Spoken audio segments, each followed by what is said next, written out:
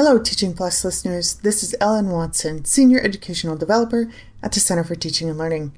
In this 4-episode mini-series, Chris Borger, also from the Center for Teaching and Learning, talks to Dr. Roshan Abraham about online education in the medical field. Enjoy. Hello, everybody. I am Chris Borger. Welcome to another CTL podcast, where today we'll be interviewing Dr. Roshan Abraham. Dr. Roshan, how are you doing today?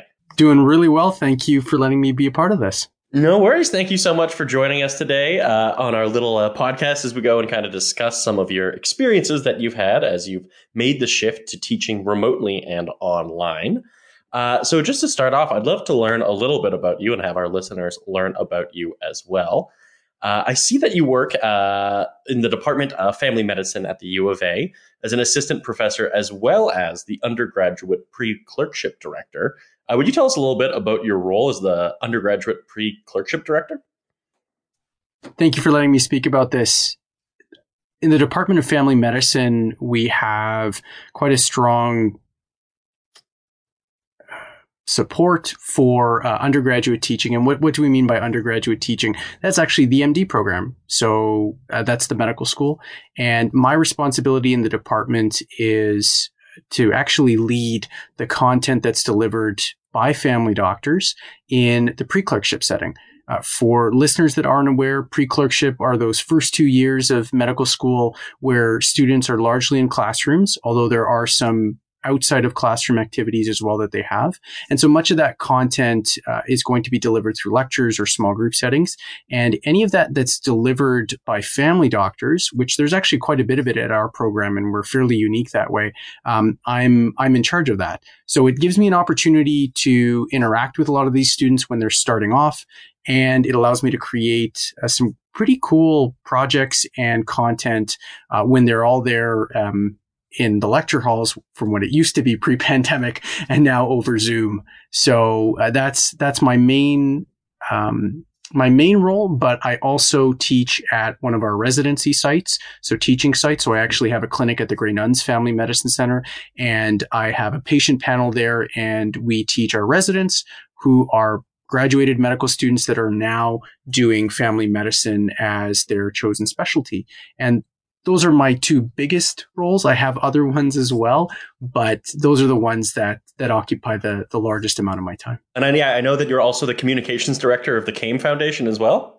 Yes, that is a new role, and it's not, even though the large portion of my portfolio in undergraduate work in the med school is actually around the curriculum of communication. So that's history taking. This communications is the more traditional one that we see in the corporate world. So PR, social media, those types of things. And I'm dipping my toe into that. I'm not a huge expert, but there is enough overlap between communications teaching as well as sort of that traditional communications work that I think it could benefit me in my career and hopefully benefit some of the students as well. Absolutely. I assume you're not wasting your time. I would never suspect someone like you to be doing that.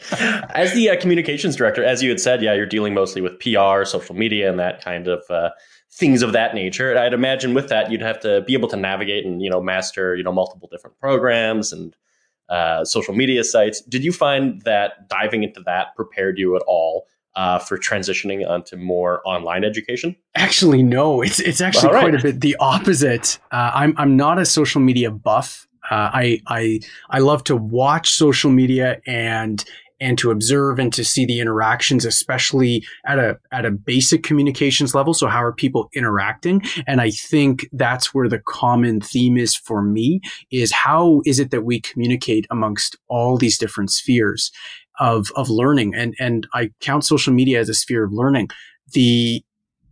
I'd say the switch to online delivery or virtual delivery, whether it be Zoom or other platforms, has been my natural inclination to want to try and adapt and adopt new technologies. And that's always been the case for me. There's always been that interest, but I'm really interested in the communications piece. So how is it that people are actually interacting on these sites, in these areas, and what are we missing by excluding or maybe not. I mean, there's certain things that we are going to miss out on, and students are going to miss out when we actually move them to some of these virtual settings. And I think, to me, how we communicate in those spheres will be really interesting to see as we continue on with these pandemic containment measures. Absolutely. And what are some of those things that you suspect that students might miss out on from transitioning to online delivery?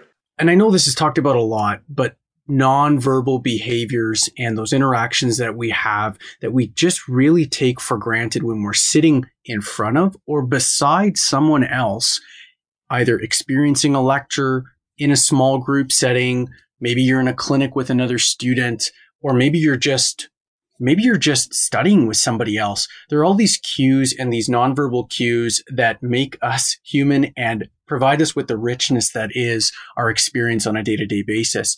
As soon as that's cut out, the learning and the engagement will likely start to suffer as well in some of these online settings. And I think a lot of people are worried about that. But what I think is a unique opportunity is really trying to explore a lot of these programs, these online venues, and see what we can do to make up for that. I think there are a lot of ways that we can potentially even provide more engagement and offer students an opportunity to become engaged through creation of some of this content as well, which is something that I'm interested in looking at in more detail. Yeah, student engagement is definitely can be so tricky, even if you're in, the same setting as someone else. And yeah, as you mentioned, when you're not in that same physical space, you're missing out on tons of physical cues that we're not, giving each other that we as humans communicate with so much. Thank you for listening to Teaching Plus. This Teaching Plus podcast is created by the University of Alberta Centre for Teaching and Learning team. For more information on any of our services, please find us online at ctl.ualberta.ca. Until next time, keep tweaking your teaching.